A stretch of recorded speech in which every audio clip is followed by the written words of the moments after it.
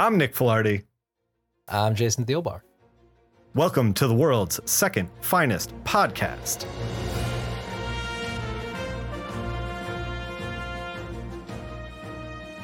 Today, we're talking Bat Books, which came out July 1996.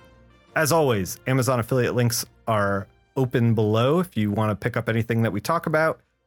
We're talking Batman Legacy this week, which has its own trade paperback.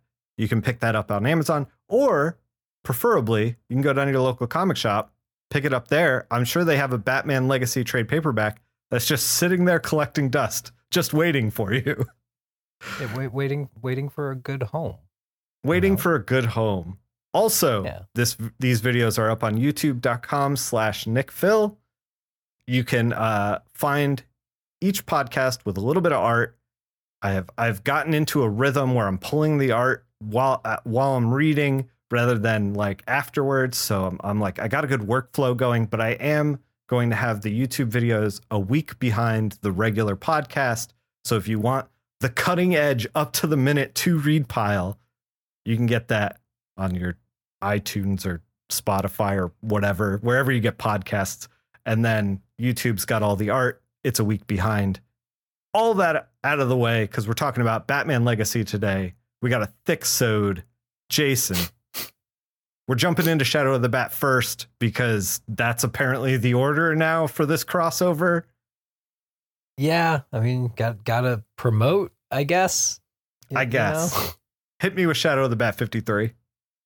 Shadow of the Bat, number 53, Please Care About Huntress. Written by Alan Grant. Penciled by Dave Taylor. Inked by Stan Woke. Colored by Pamela Rambeau. And separated by them people at Android Images. Bill Oakley is the letterer. Carl Critchlow is the cover painter. Jordan B. Gorfunkel is the associate editor. And Dennis O'Neil is the big guy editor. The real title is Hobson's Choice, Legacy Prelude. And the cover is stamped with Prelude Legacy on the cover. So in like the corner, it got its own like little logo. So we are in Batman Legacy, but this is considered the prelude. This is not the first chapter. Can I have a whole prologue? 2 issues of prologue. Oh yeah, that's right.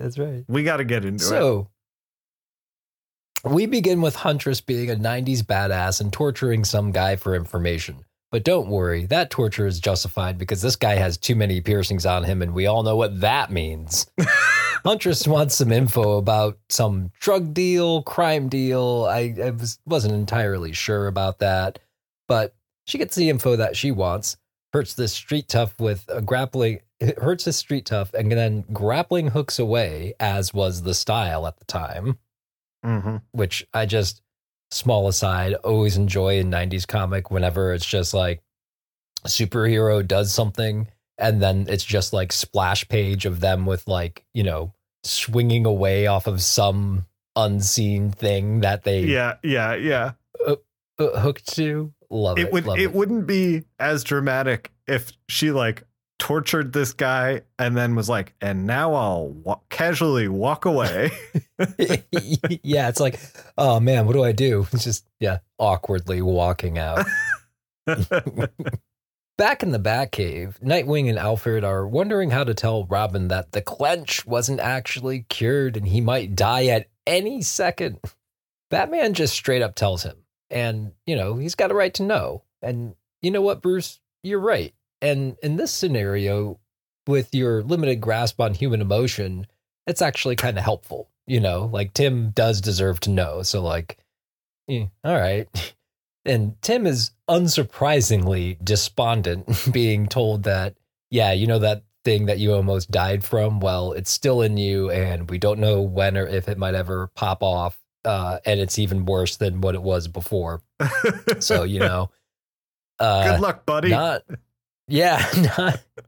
He's not feeling good, you know. But Batman flashes back to some more information that he had gotten from Azrael, which I have found funny throughout this whole thing, that anytime Batman does a video call with Azrael, he's on like the fucking 200-inch screen in the Batcave. It's like, Yeah, Don't you have anything smaller? Does it really need to be on IMAX? Like, there's a grid. It's like literally like 8 televisions. Like that's how big his head is. yeah. It's like, go ahead, just one of them.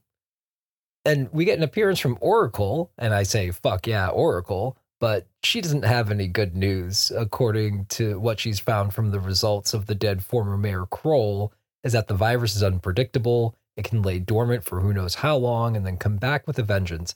And it being 1996, I'm like, guys, is this supposed to be AIDS? Is this supposed to be HIV/AIDS? Sort of.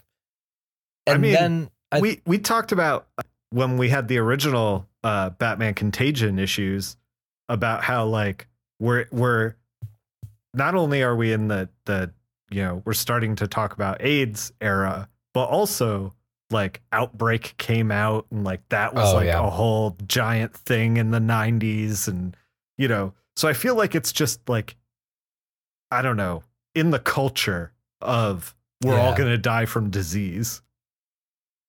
Yeah. I guess that also is like the thrust behind like most of like David Cronenberg's movies, who, you know, I do love David Cronenberg. So yeah, but then I also made a note that I'm like, am I going to comment on this is this HIV/AIDS thing further? No. Yeah, we're not getting into that at all. I'm not. Stay focused. We're going to get to Batman. Yeah, not qualified, not going to, Anyway, well, now that they have some information from Oracle, some information from Azrael of where to look for the cure, it's in the Sudan, in the middle of the Sudanese desert. Alfred starts booking flight plans and flight paths, and Nightwing checks in on Tim, and he's daydreaming about dying of the clench on his wedding day, which all right, yeah, like I've never been told that like I might die, so I don't know what kind of weird things I'm gonna picture in my head. Seems pretty dark, dude. Seems pretty dark. As they're getting ready to go, Robin tells them that he's coming with them. If he's gonna die, it might as well be on this trip. And Batman agrees. If they find something, then he's right there. You know what, Tim? Good for you. Gotta pick yourself up and do something. It's going to be collecting dust in the Batcave. And now back to everyone's favorite part, the reason why we even read Shadow of the Bat, politics. Ooh, yes. Man. We're in a city council meeting, and some douchebag council member wants to round up all the survivors of the clench and jail them, concentrate them in an area, if you will, so as to keep everyone else in the city safe. New Mayor Grange isn't really down for it, and Jim goddamn Jordan is so fully against it that he lets this asshole know if he speaks about it outside the council chambers, he'll arrest him. Yeah, Jim Gordon's not taking it. He's not taking it. Yeah, Jim Gordon ain't taking this shit. Bruce stops by Wayne Tech, and Lucius Fox is like, holy shit, dude, where have you been? Like, your name is on the business, and like, I need you to sign all these papers. And before he can finish, Bruce is like, hey, listen. I'm just going to hand you some papers.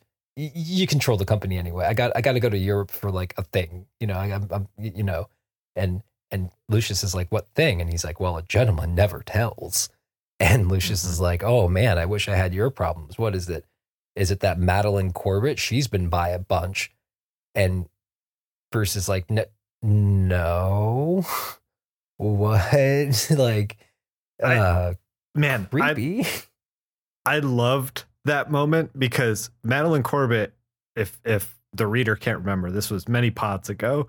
The last time we saw her, she had this interaction with Tim Drake where she was like outside Wayne Manor, where he's like, what are you doing? And she's like, you're not the boss of me. And like ran into the woods because she's like stalking Bruce Wayne.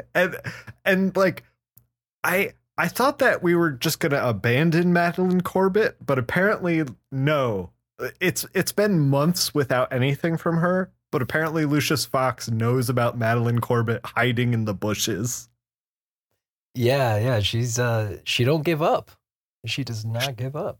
She don't give up. I hope that it pays off in some way down the line. But anyway, continue with the synopsis. Penguin gets a call from the DA who's in his pocket, giving him the skinny on what went down in the council meeting. Now, Penguin isn't exactly sure, like, how we can make money off of this yet, but you know, I'm sure he'll figure something out. And now we're dockside in some warehouse where some goons are moving loot in a big old fishing net. Always love seeing loot in a big old fishing net. With plans to flip it for drugs that they'll then flip again for money. Which, okay. You know, I'm not a criminal, so like, you know, I don't know. If not for Huntress, using her handheld crossbow, she sends the net full of loot just crashing down on most of the goons. Then get some good punching and kicking in, but not before one of the goons tries to get the drop on her, gun drawn as she's otherwise caught defenseless. But don't worry, Robin is here to put a stop to that. And to ask, the reason why Robin's there is to ask on Batman's behalf if she could fill in for protecting the city while they're all away on plague business. Huntress is wondering if Bats didn't ask himself because he's intimidated by a strong woman. And listen, Huntress, sure, he has issues with the ladies, but he just doesn't think about you in that way. All right, you know what, Huntress, I'm not going to get into it with you. It's, you know, anyway, she'll do it, but only on the condition that Batman personally has to thank her once all of this is over, which seems like a hard bargain to Robin's ears, which was like, that was a very funny interaction to me, that like Robin's like, oh God, I don't know if I can convince him to do that. Like, I mean, right. Yeah. Robin trying to navigate this dicey situation, like this like social situation between adults, and Robin is like the 16-year-old go-between, and he's like, I don't know, I guess I could ask him. It's like, yeah, I don't want to make any promises, but all right. Well, Huntress accepts the job because it's like good exposure, or it's an internship. Like, I don't know how the vigilante market works. You know, I don't know if there's like some best practices stuff or whatever. Robin, with this sort of Damocles of the clench hanging over him, tells Huntress just in case that it was good knowing her, you know, in case he like bleeds out of his eyes and like dies. And she's like, why are you being so serious, kid? She's confident that the only thing that's going to happen in Gotham is justice. Which I was just like, oh man, fuck yeah, Huntress. Okay, I'm on board. That was cheesy as hell. I'm on board. That's great. And I just wanted to say that the last panel is just Robin just kind of being like, yeah, hey. Justice. That's what I'm worried about. Yeah. That's the end of Shadow of the Bat number 53. So what'd you think? What'd you think about Huntress? Do you care about Huntress yet? Jason, I don't care about Huntress, and I don't care about this issue. It's like it's just like one big grab bag of just like we're setting things up, but like we haven't actually set anything up yet. And so you get a little bit of politics, and you get a little bit of Madeline Corbett and Lucius Fox, and then you get a little bit of Huntress. And like you can tell that this thing is just this potpourri nonsense that isn't going to go anywhere when you get a single page of a mugging that's happening with like one guy in an alley and then two guys trying to mug him, and then they get bataranged and then hung upside down, and the guy calls in a report in the mugging. We don't even see the hero. Like, yeah, it's so insignificant that it's just like literally a page fill, because they were like, fuck, we wrote 21 pages and we need 22, you know? Yeah. I just feel like, you know, the issue's fine. It's fine. It feels like the start of something that hasn't actually started yet. It's fine. Yeah, I always wish they like, and I know that like the point of a lot of these crossovers, at least from like a commercial perspective, is to boost the sales of Robin and Catwoman. Yeah, and to promote like, oh hey, well maybe more people will like be willing to check out Catwoman if we like tie it into this like Batman story, and like hopefully like some of them will get hooked, and like you know, like I get that, but like there's a part of me that's just like, man, it would have been really cool if like you could just have like a 64-page special, like 2 issues, you know, and just have all the setup everything in there so it flows right in instead of set up and then it's the end of the issue because you only have like 22, 24 pages because you ads and stuff like back then. You know? Yeah. If it wasn't Huntress fighting people at the docks, there wasn't even any fighting in this. It feels like that was tacked on just to be like, oh shit, we need something to happen. Then it's like, oh well, all right. Also, can we back up to the start of the issue, the opening scene where Huntress has an arrow tied to a guy's nose ring, and she's gonna like shoot it and rip his nose off, and that's how like she's torturing him, and then she shoots it, and it sticks into the fence, and she's like, hang around until the cops get here, but like, it's just a line, like a fishing line on an arrow stuck in the fence tied to the guy's nose ring. It's like he can just walk up and pull the arrow out. Like, I don't like what are we doing here? Well, or like I've never really had I've never had piercings myself, but like, you know, known plenty of people who have, and like, you know, plenty just of take the nose ring like, out and walk away. Yeah. Or sometimes like you just sort of deal with it. Like, you know, you jump into a mosh pit or whatever at like some like hardcore show and you're like, oh fuck, I forgot to take out my plugs or take out my ring. And it's like, yeah, it hurts, but it's not like, I don't know. Like, I think there's this, the whole thing felt like there was a disconnect between how Alan Grant envisioned it in the script and how it was actually drawn. Because like, even though this whole issue is drawn really well by Dave Taylor, it felt like there was a disconnect. Like this moment was supposed to be exciting and dangerous, and it's just fucking not, you know? Yeah. It didn't seem like, I was going to comment on that because I did like the art, but it didn't seem like that there was like a whole lot for him to do. Like, not even just like action wise, like there just weren't even too many like sort of set pieces of. Right. It's like there's a whole splash page of Azrael swinging around a fire sword, but that's only on like the bottom quarter of the page because they need to just dump a bunch of lore onto us. And then it's like he's drawing like Bruce talking to Azrael in the Batcave, and it's the same 3 panels, and they just swap the text. And then the next couple panels are just maps of the Sudan, and then like, you know, a panel of just Bruce's face in darkness. And it's like you can tell that Dave Taylor is just sitting here like, there's nothing for me to draw. There's nothing for me to sink my teeth into in this issue. Yeah. I did wonder though if because I just checked the year that it came out, but the whole thing with like the nose ring, like ripping out the nose ring. Yeah. I was like, is that like, and even when I was typing up the summary, I was wondering to include it in because I always just think of Airheads. Anyone remember Airheads? Yeah, totally. Or that scene when Chris Farley is like the bumbling cop and he's searching for Brendan Fraser's character's like girlfriend in a club, and he gets like accosted by some guy who has like a nipple piercing, and he just like rips it out. And it's his like, I'm a badass moment, you know? I was just kind of like, yeah. Like that was Airheads was 2 years before this comic book. So yeah, potentially Alan Grant maybe caught Airheads on television or like rented the VHS or whatever and is like, I'm gonna do that in Batman. Yeah. Hey man, fucking loved Airheads. Airheads is great. Airheads is dumb. Great. Does not translate to Huntress very well, but I appreciate the effort. Honestly, what kind of music do you think Huntress really listens to as she's like a substitute teacher in like a, you know, $100,000 supercar? Right. You know, right. I don't know.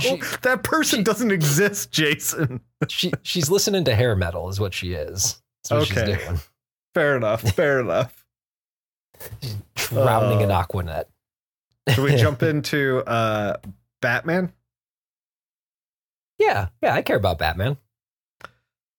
Batman 533, written by Doug Munch with art by the legendary Jim Aparo, with the legendary Bill Sienkiewicz on inks, colors by Greg Wright, Seps by Android Images, Todd Klein on letters, edited by Denny O'Neil with Jordan B. Gorfunkel as associate editor. The cover is drawn by a regular artist, Kelly Jones.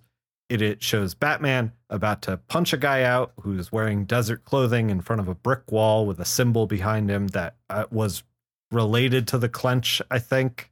But I'm already that whole story of Batman Contagion is already quickly fading in my brain. So I don't know. Yeah, it didn't stick around too. Before we jump in, hard. I just want to say Jim Aparo with Bill Sienkiewicz on inks is fucking great. Like, this issue visually is perfect, I think. Oh yeah, I said out loud to nobody when I was reading the credits, because I was, in the app flipped to the first page and I didn't know Kelly Jones wasn't drawing it. And I was like, yeah, oh shit, it's not Kelly Jones. And then I see that, I'm like, oh my God. I'm like, yeah. Jim Aparo, all right, Bill Sienkiewicz, can you just do like just ink a random issue of Batman? Yeah, so like Jim Aparo was a 70s Batman artist for a long time. He drew famously Death in the Family, where one of the Robins is murdered. Which one was that? Jason Todd. There you go. Where people had to like call in and stuff. Yeah. Oh, so they hated him. They hated Jason Todd. Anyway, so you have like this legendary artist whose art has always been very, very clean. And then you have Bill Sienkiewicz doing what Bill Sienkiewicz does, which is like this very grungy like look. And the two like meld in such a way where it's like, it's interesting because you get to see the Jim Aparo piece and you get to see the Bill Sienkiewicz piece, and they're both extremely distinct from each other, but they go together very, very well. Oh, it's beautiful. Yeah, it is. So we kick off with Batman, Nightwing, and Robin flying in a jet to the Sudanese desert, where they will begin to look for answers to the clench. They parachute out of the plane and purposely crash it into the desert, like that one YouTube guy who went to jail for this exact same thing. They find an entrance to an underground bunker with a map provided by Azrael. They fight the guards, and Batman throws a guy into a bonfire, and the dude just runs around on fire for a while. Then he stops running, and then I guess he's just burning. Anyway, the Batman does not kill. Robin was all amped up about punching the hell out of people on account of him having the dormant clench. Dude, relaxing might help you not clench. They get inside and figure out a puzzle with bottles that have astrology signs on them, and then that turns into a map of the labyrinth. The whole thing reeks of Dungeons and Dragons. They make their way through. Yeah, I'm sorry. I just wanted to in that scene. My favorite part was like Nightwing basically like telling Robin, no, let him cook. Yeah, right. Pretty much. Yeah. We'll talk about that in a minute. Yeah. So they figure out the map. They get through the labyrinth. They make their way through out, and it exits into another part of the desert. There's a small tent city around an elevator shaft, and our Bat family tries to sneak in, but they're immediately spotted by someone who has not been revealed yet. But it could only be him. Batman's suspicion was correct. Meanwhile, Penguin pushes for a quarantine of clench survivors, hoping to make some chaos and a little bit of profit. He leans on the new DA who is in his pocket. Huntress, please care about Huntress, beats the heck out of the new DA in order to, convince him not to vote for the quarantine. It isn't a rigorous debate until someone gets pistol whipped. Jason, what'd you think of Batman 533? I really dug it. I really, I honestly like, and like, I guess we'll do the like somewhat big reveal of like, who the person is, but I kind of like how we got to wait because that reveal happens in Detective Comics. We got to wait to get there. Yeah. But I also enjoyed the little bit of my two favorite scenes. There's the scene of let Batman cook. Yeah. And Robin at his like Fight Club best, nothing left to lose. Yeah, absolutely. Dude, this issue had so much momentum through it. Even when it slowed down, even when it was Batman like deciphering the bottles and then looking at the markings below them and then putting them in order. And Nightwing's like, Robin, let him cook. He's driven. He needs this. Let him do it. Even then, when the whole thing slowed down, I was still like, fuck yeah, let's go. Fuck yeah. Oh yeah, me too. Especially like, desert, like in the middle of a desert cave, like on everyone on their knees, and you're in this like mysterious. I don't know. It was just very. And I mentioned a lot, and then we'll talk about it when we talk adventures. But like, it was very like adventure story, Absolutely, just absolutely, just like Johnny Quest, Tintin sort of, kind of shit that like I just eat up. I just love. The only thing that gave me pause was that they get into the labyrinth, they go through the labyrinth, and then they just pop back out in the desert. I'm like, you couldn't see the fucking oil rig elevator shaft and the tent city from the fucking plane? Like, you guys didn't think start there, maybe? I immediately thought of that scene in The Simpsons where Marge becomes a police officer, and there's the montage of like the obstacle course, and she's struggling to like climb the wall, and like Chief Wiggum's like, women can never seem to find the door, and everybody else is just like walking through the door that's in this wall in the obstacle course. So yeah, same energy here happening with the Bat family. Yeah, they're struggling to find the door. Yeah, and do you think that like maybe like Robin and Nightwing, like maybe like Robin mentioned it to Nightwing afterwards, like, hey, Dick, but like, did I saw the oil rig from like the plane? Like, why did we? He's like, shh, hey, you know what? Let him have this. Yeah, let him have this. Okay, he's very upset because like you might be dying. Just like, he just needs just a little. Just let him solve his puzzles. Okay, just let him solve his puzzles. Yeah, he's got to feel useful. Issue was an absolute banger. It was great. It was really good. You want to get into detective? Feel this momentum that we're building? Yeah, let's keep it going. Detective Comics 700 officially kicks off Batman Legacy with a Part 1 header. It is no longer just the symbol and a prelude. It is a full header with the eyes of Ra's al Ghul behind them. Uh-oh. It is written by Chuck Dixon, pencils by Graham Nolan, inks by Scott Hanna, colors by Gloria Vasquez, seps by Android Images, letters by John Costanza, edits by Scott Peterson, with associate edits by Darren Vincenzo. It is our same regular team. So the Batman issue has rotated teams, but Detective has not. The cover is Batman, bloodied and battle damaged, sword in hand, in the desert, surrounded by goons. Similar vibes to Batman Adventures 17, which is also inspired by Neil Adams' legendary Batman 244 cover, which is, kind of similar. It's Ra's like standing over Batman, a shirtless Batman in the desert as like a saber stuck into the ground. It's a very iconic cover.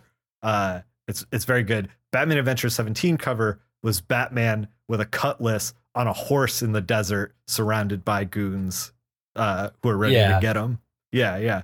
It's if you're the one takeaway from this that I've come around to looking at Detective Comics 700 is if Batman's fighting Ra's in the desert, you fucked up if you didn't make him shirtless and he doesn't have a cutlass. Like he needs those two things to happen. Yeah, or else it doesn't really count. It's like getting champagne from like if the grapes aren't from the Champagne region of France. Like it's just like right, exactly, sure, exactly. It's chemically the same. But I guess he's fighting Ra's, but I can't see his nipples, so I don't know. Why even bother?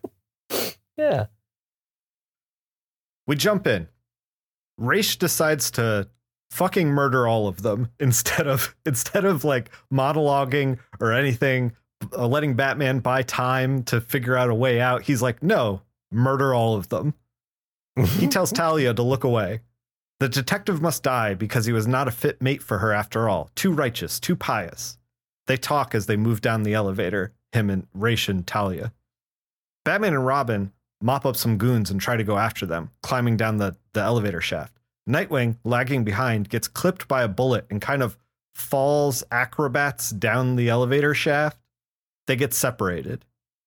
Batman and Robin are now being chased through hallways by guys on dirt bikes with AKs. Nightwing overhears Ra's monologuing about the underground ancient wheel of plagues that has been digitized and built into a computer model for Ra's to decipher and engineer a plague similar to the Clench. It's a lot. You know, very, very forward thinking of him, you know? Yeah. Yeah. Like, well, but also it's like he has this one-off line about how, this ancient civilization somehow figured out recumbent DNA and stuff. And I'm just like, oh my God, what are we doing? Anyway, the original, he needs a MacGuffin to give him the disease, basically. And this is it. Yeah. Yeah. The original Clench was an unfinished version stolen from Ra's by the St. Dumas Knights. As always, Ra's wants to kill literally everyone in the world and have his daughter and her new beloved repopulate the earth. He orders his main servant, Ubu, to destroy the place since the digital version of the wheel is done. Batman comments that this is a different Ubu than he's seen before, and just as Ubu opens a large stone door flooding the caves, Batman and Robin get caught in it. They're flushed outside in the pools and stuff. There's a great bit where they're in this silo that's filling with water, and they're like, oh, we're gonna get crushed to death. And Batman seals the door on the top of the thing, and then the water builds pressure in the air, and they blow the top off it, and they get out. It's great. Yeah, that was awesome. Nightwing, still nursing a gunshot wound, decides that it's a great idea to get in a sword fight with Ra's al Ghul. Talia is betrothed to this new Ubu, but she still desires the Batman. Before Ra's kills Nightwing, Batman and Robin step back in. They've recovered. They're back down the mine shaft, whatever. Batman sword fights Ra's. Robin goes up after Talia up the elevator shaft. Nightwing just decides to kind of lay down for a minute because he's still recovering from a gunshot wound and was just in a knife fight with someone who's been living for 4,000 years.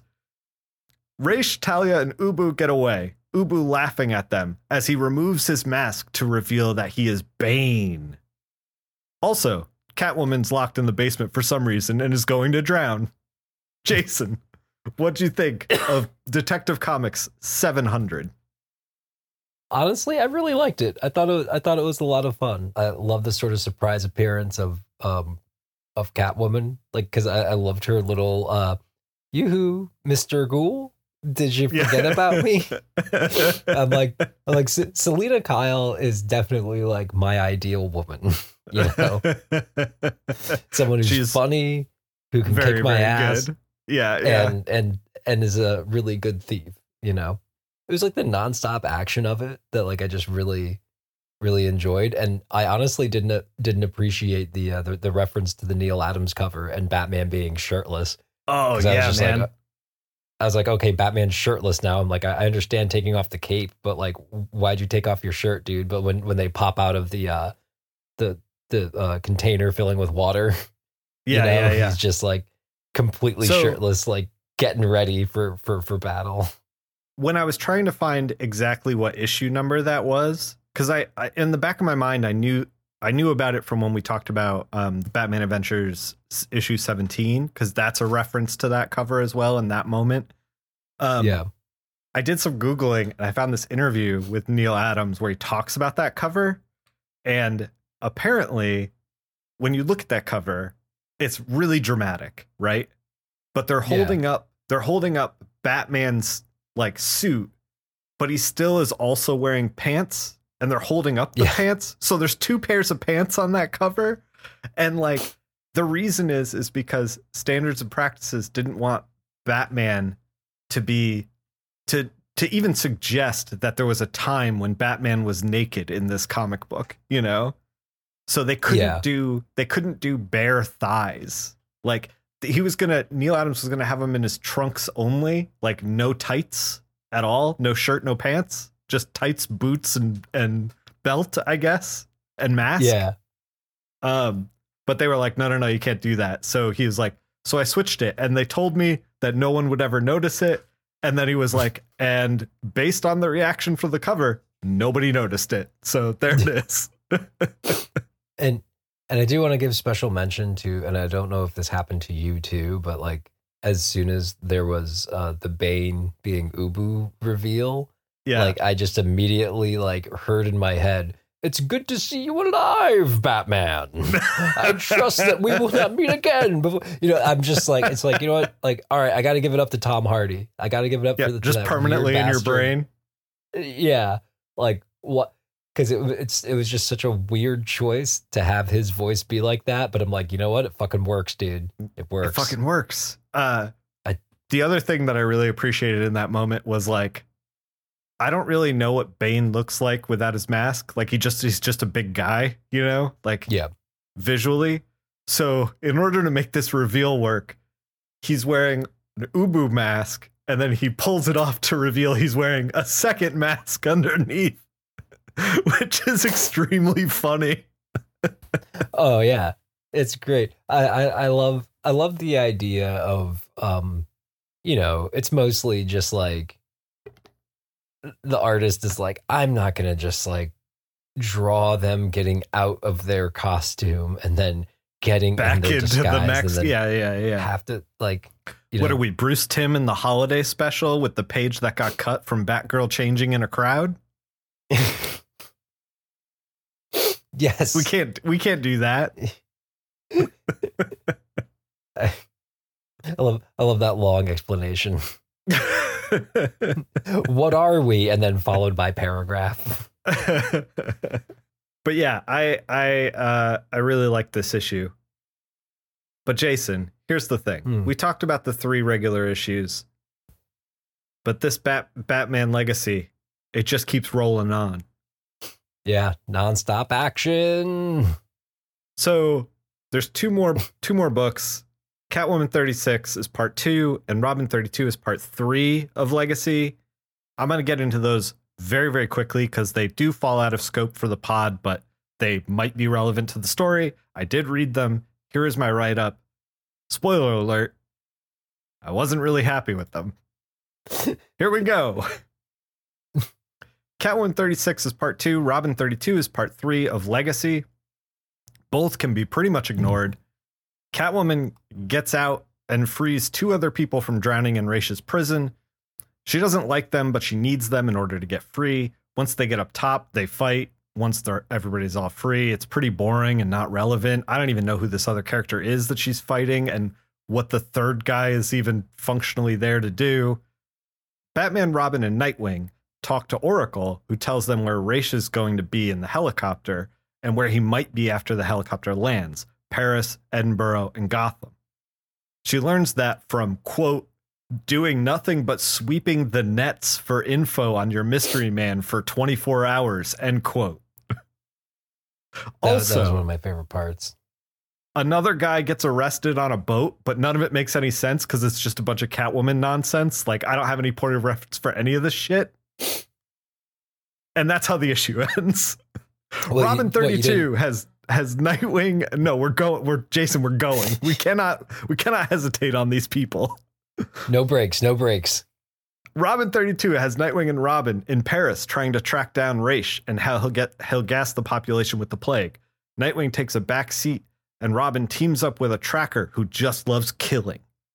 They track Ra's goons to the Louvre. Robin fights goons in the museum while Nightwing fights goons in the sewers underneath. They shoot like so many fucking bullets into priceless, irreplaceable art. Good job, idiots. Robin is extremely replaceable, but a Claude Monet is not. Put your bullets in Robin. The tracker shows up and then kills everyone. Great job, Robin. Freaking idiots. Everyone's dead, including the art. And then everybody just goes back to Gotham. That's it. Jason, what do you think of Catwoman 36 and Robin 32?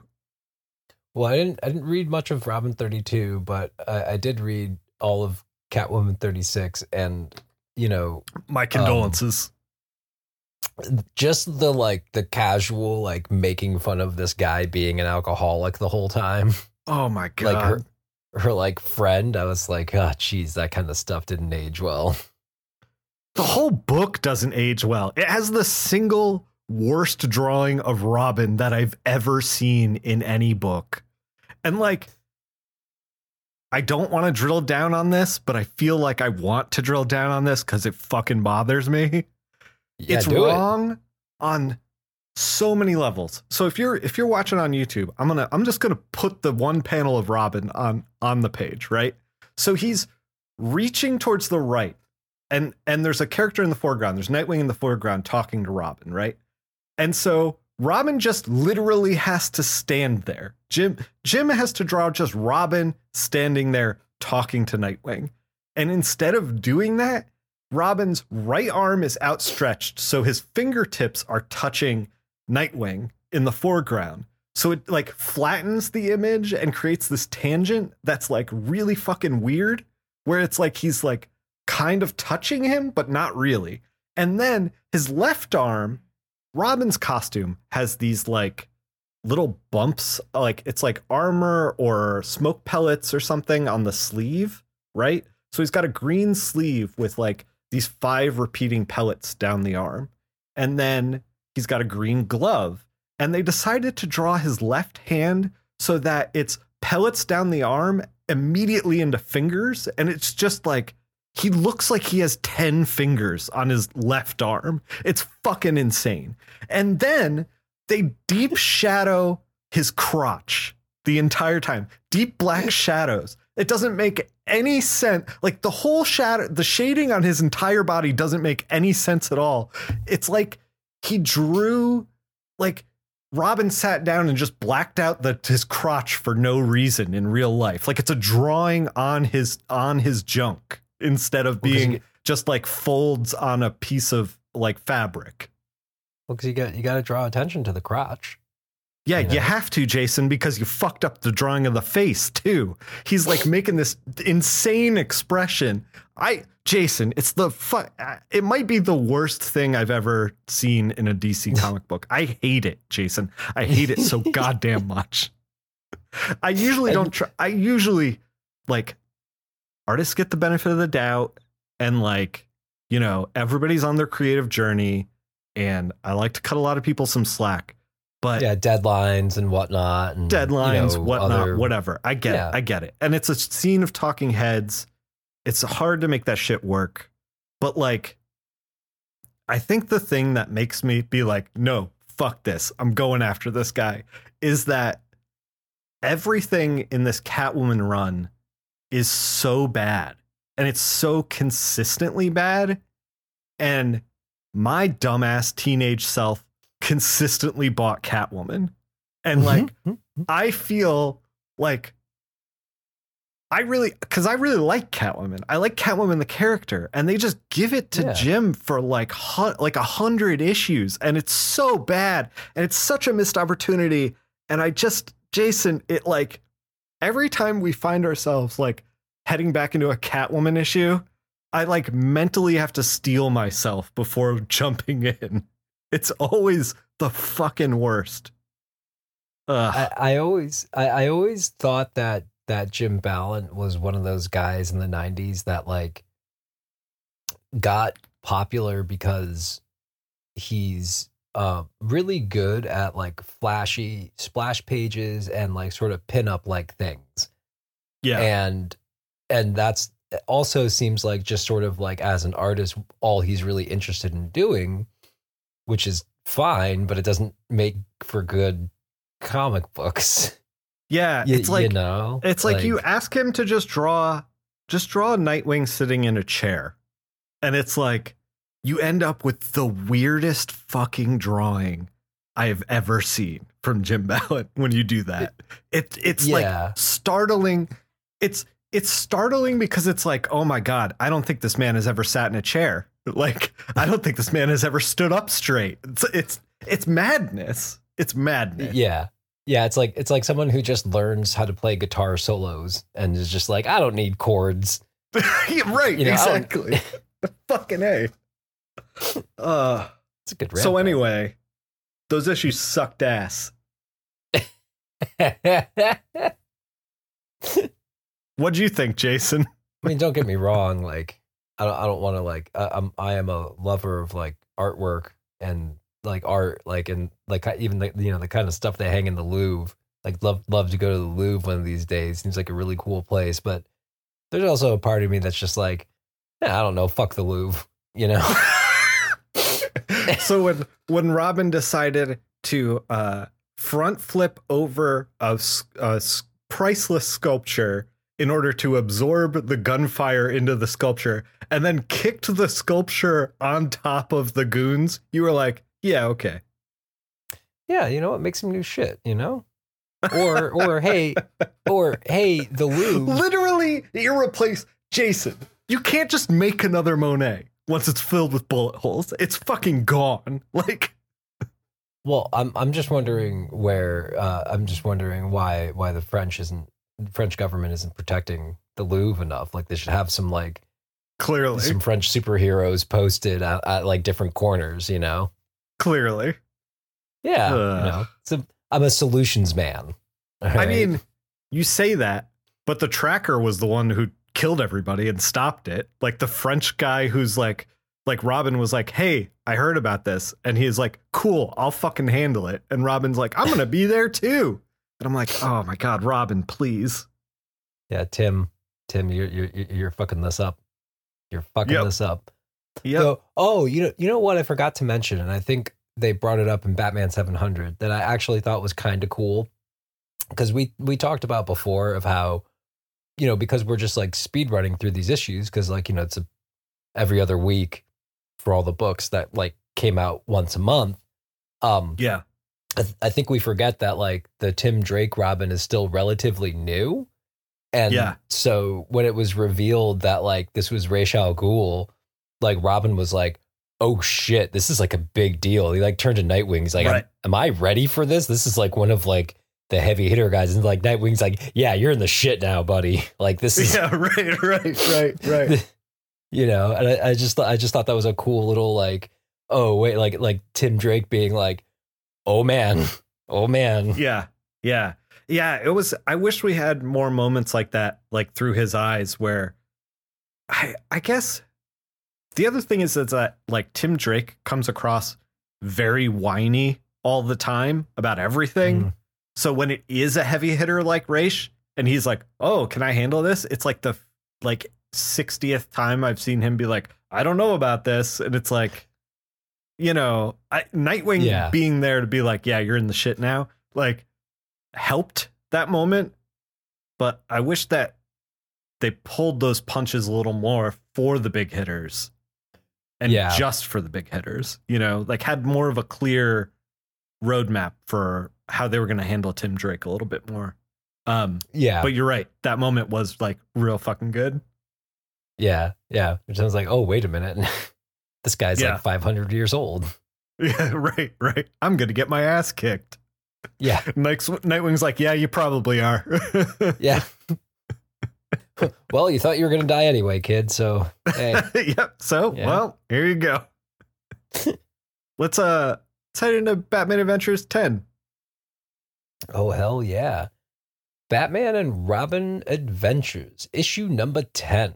Ty Templeton is your writer. Rick Burkitt is your artist. Lee Lowridge is your colorist.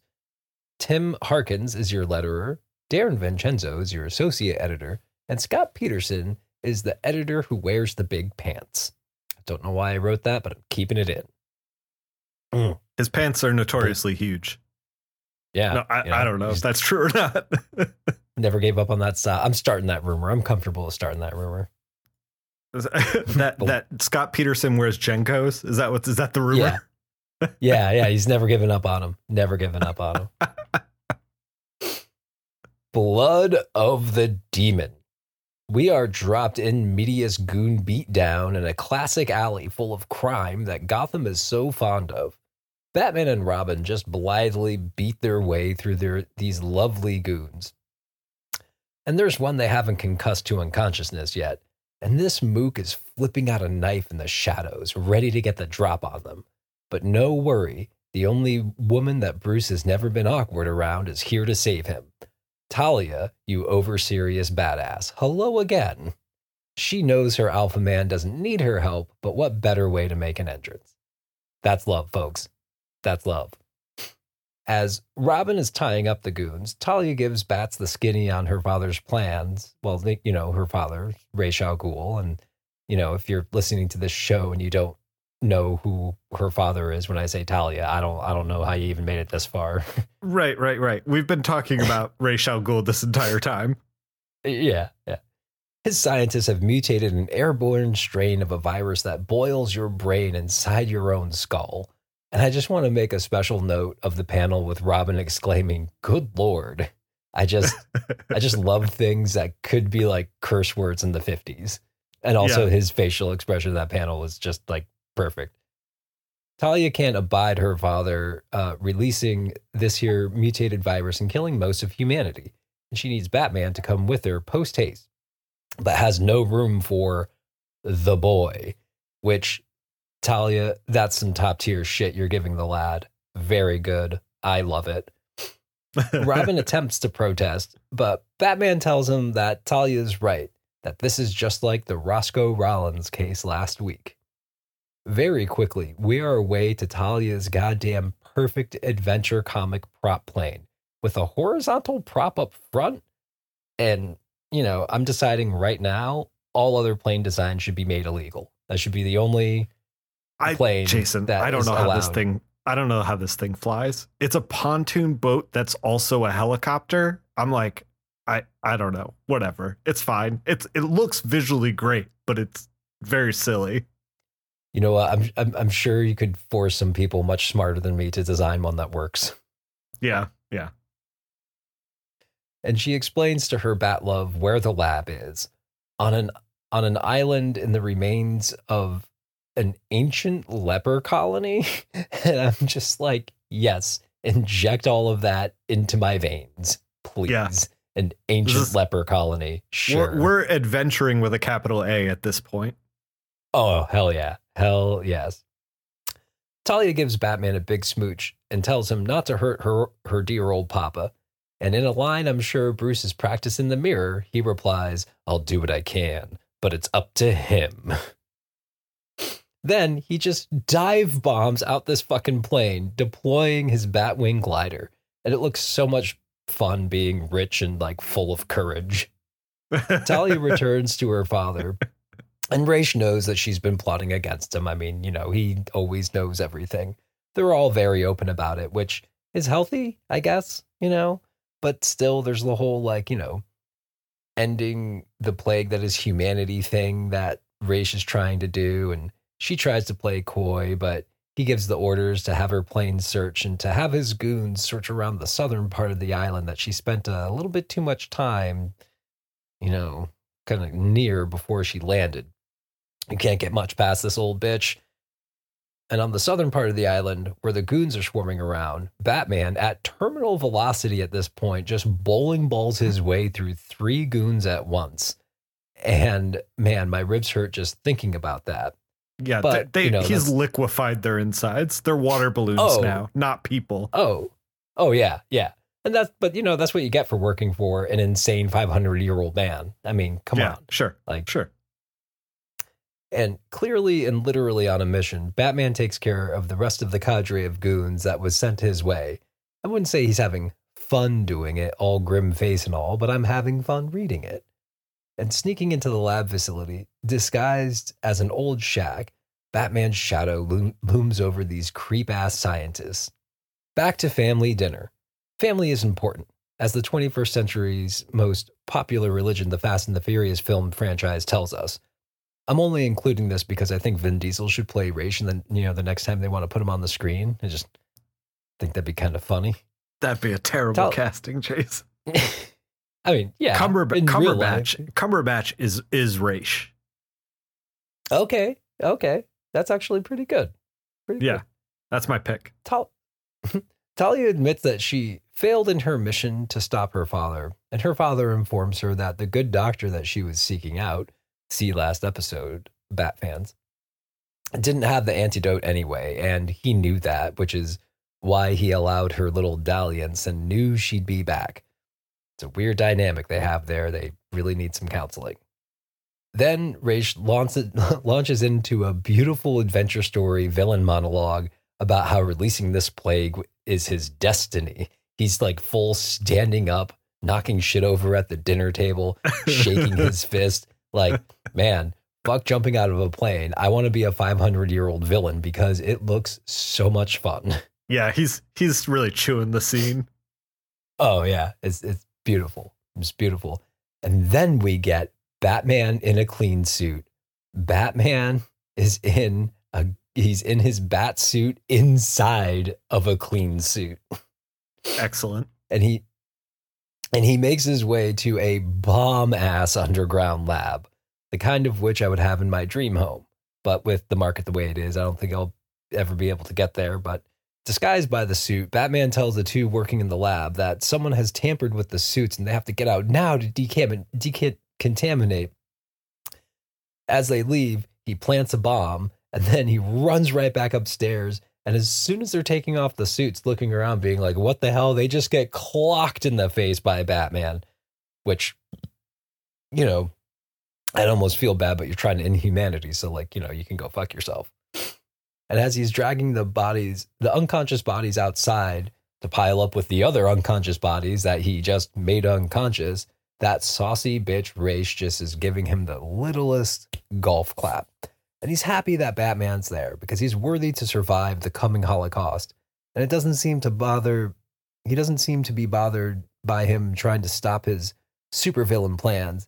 He's even wondering how Batman intended to stop. Oh, explosion. That's how he intended to stop you. Their bodies thrown back from the explosion. Raish is a little bit annoyed that his facility is gone, but he's still not worried. He already sent his top hench, Ubu, in Talia's awesome plane, heading to the mainland with the demon blood plague ready to set loose on an unsuspecting population. A quick backhanded fist to Raish, and Bats is often running into the woods. Talia, single tear, starts running after him, but her dad stops her. There's no other way off the island other than her plane. There's nothing he can do now, except there's Robin and the Batwing. And Raish immediately sees his plans going up in smoke. Fuck this. In a fit of desperation, he picks up a gun and fires at Batman as he grabs the rope ladder thrown down from the jet. God, I love adventure stories. Yeah, and so good. Raish couldn't hit shit. He accepted defeat and supposes that destiny has chosen the Bat once again. In the shadows, he and Talia make their escape. Okay, so the Batwing and Talia's plane are the only plane designs allowed to exist anymore. I can't not have a Batwing, you know, now that I think about it. They're chasing after Ubu in the lovely prop plane. And once again, Batman just jumps from a plane. This dude loves jumping from planes.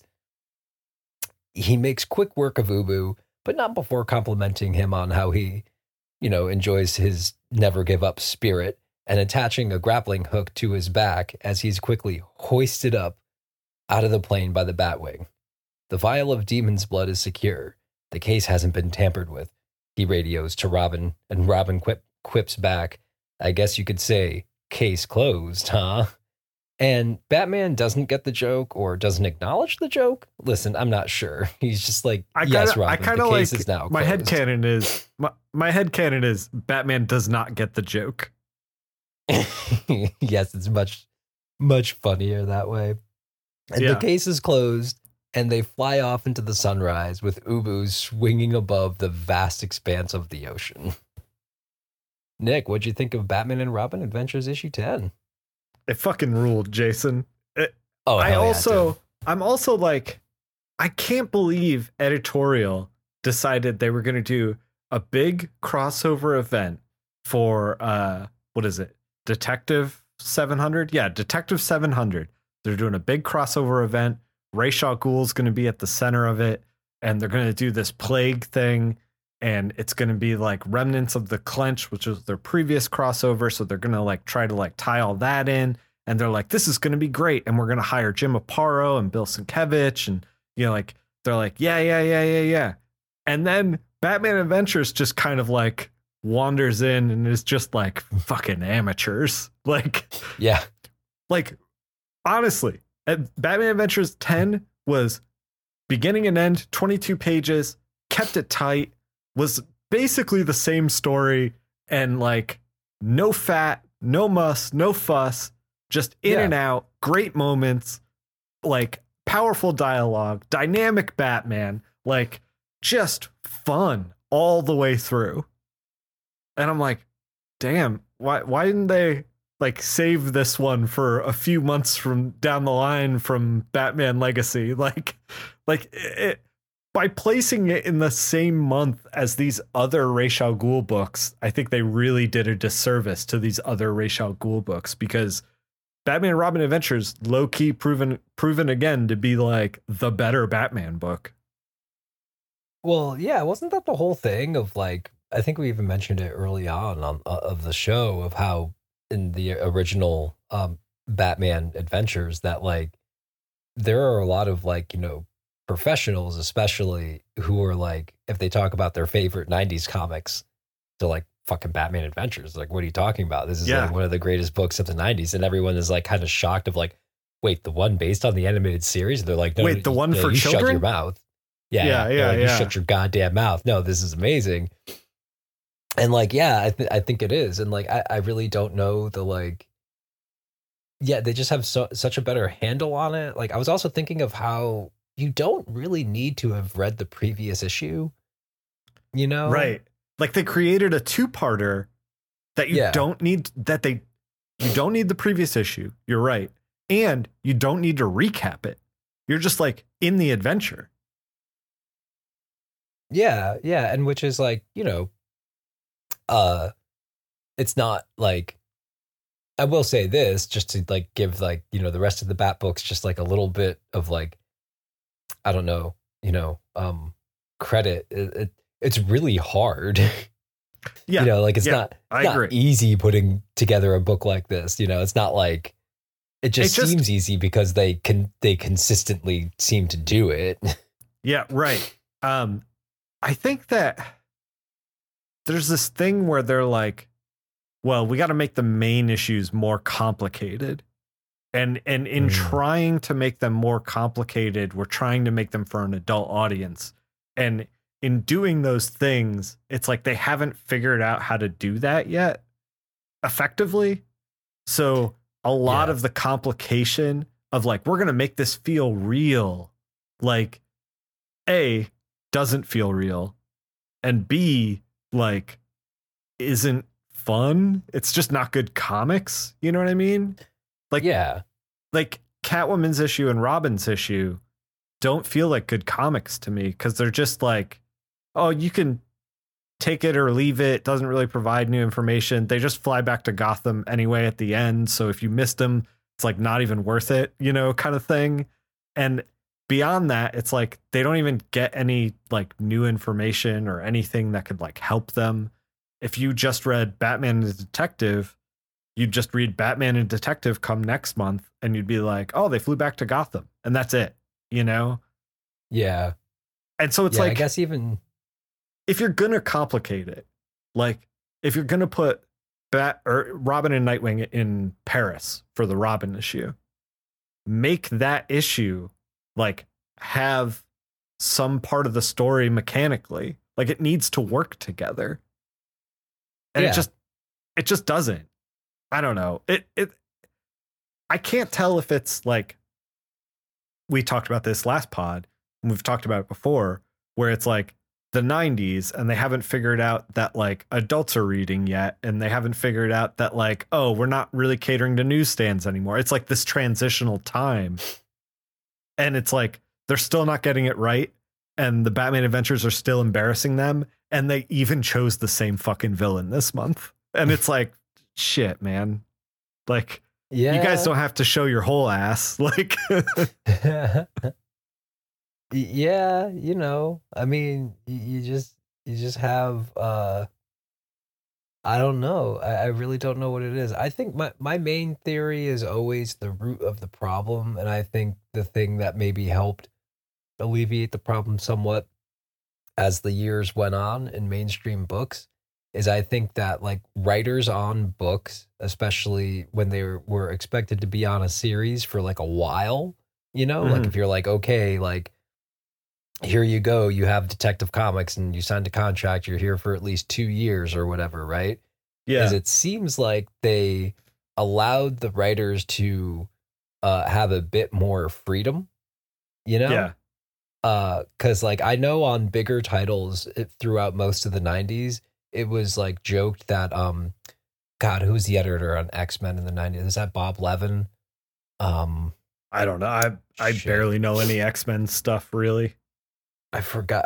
But anyway, but like the editor of all the X books, like in the 90s, though, it was like sort of this half joke that he's the one writing, because everything because and he's the the one who's like and orchestrating it. Yeah. yeah, and I think that got less and less as like the years went on, and so I think you probably had it might be why like Batman Adventures and Batman and Robin Adventures have like a bit more of a easier time like being clearer, at least, because like you don't have like an editor reminding you that you have to have this person and that person. And I think that part of what you said I agree with, part of what you said I don't agree with, which is that I think that Batman and Robin, by having a smaller circle of people, does have an advantage of clarity versus the like unwieldy kind of like, oh, we need to get 4 books on the same page for this a crossover event.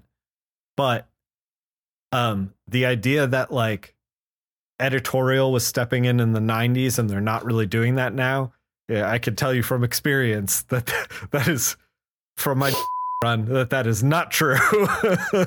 Oh, well, yeah, but it seems like that there's not as much. Well, you know what, to be fair, I guess like I still don't read like a whole lot of like more modern like mainstream stuff. Sure.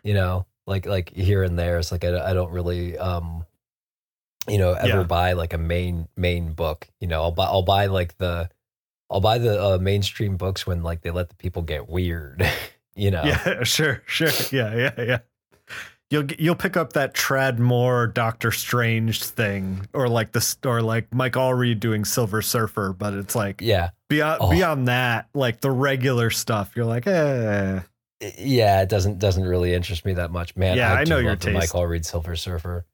God, Mike Allred Silver Surfer, and then I also immediately think of the Matt Fraction, David Aja, Hawkeye, My Life as a Weapon. Oh man, one of the best of all time. Just burned into so my good. brain.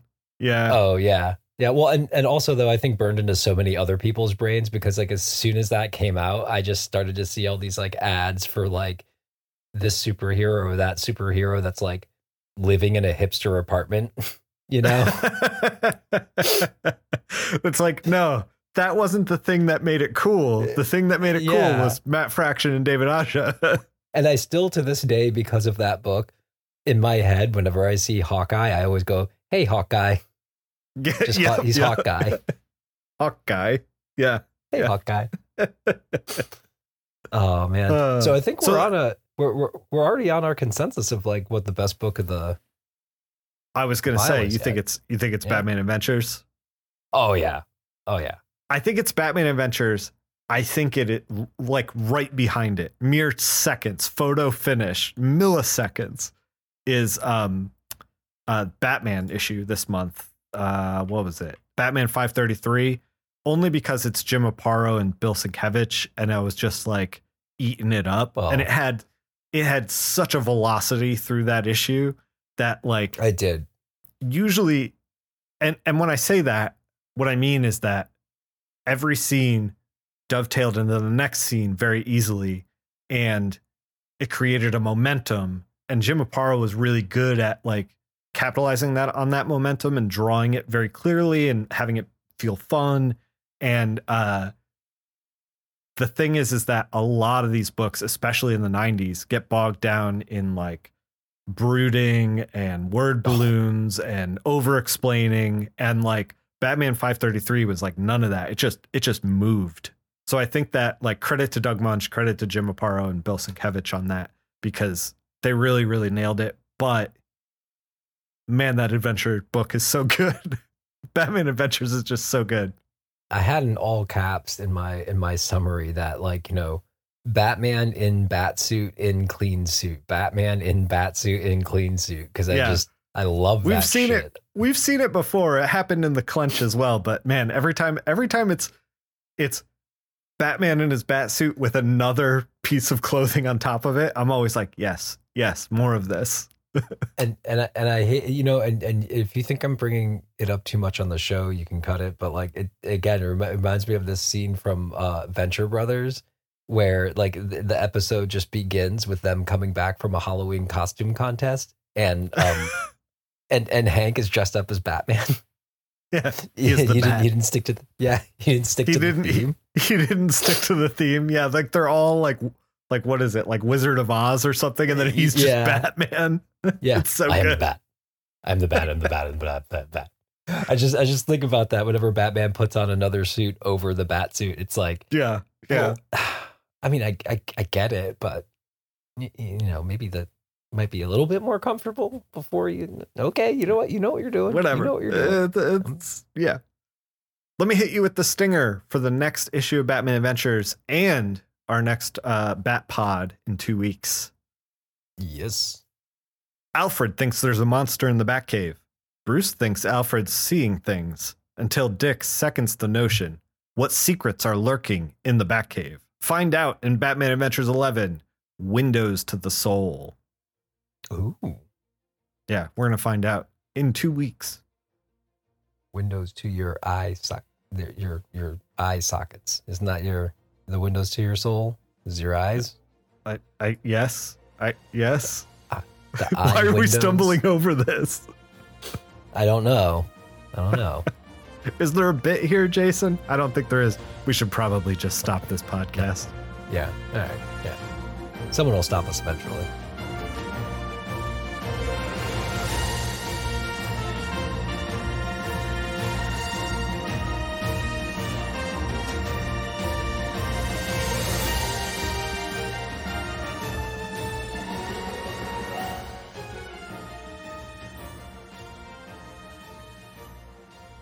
Jason. Nick. How do people get in touch with you? Oh, Jesus. Excuse me. Oh, through Jesus? Prayer. Yes. You can get in touch with me through prayer, through chanting. If you think really hard, I can't guarantee, but I might have The Shining again. I don't know, but possibly. Sure. Or on Twitter, at King of Black Acid, or at World's Second Finest, where we try to post on Nick's Linktree. That's what. Yeah. Linktree You can find me there. Linktree.com/NickPhil. That's what has all the Discord stuff. All the Discord stuff, all the YouTube stuff, all the Twitch stuff, although I haven't been streaming in a while. I do this thing at the end of the year where I kind of like reevaluate, and I'm like, I slipped into bad habits. Let's try not to do that again.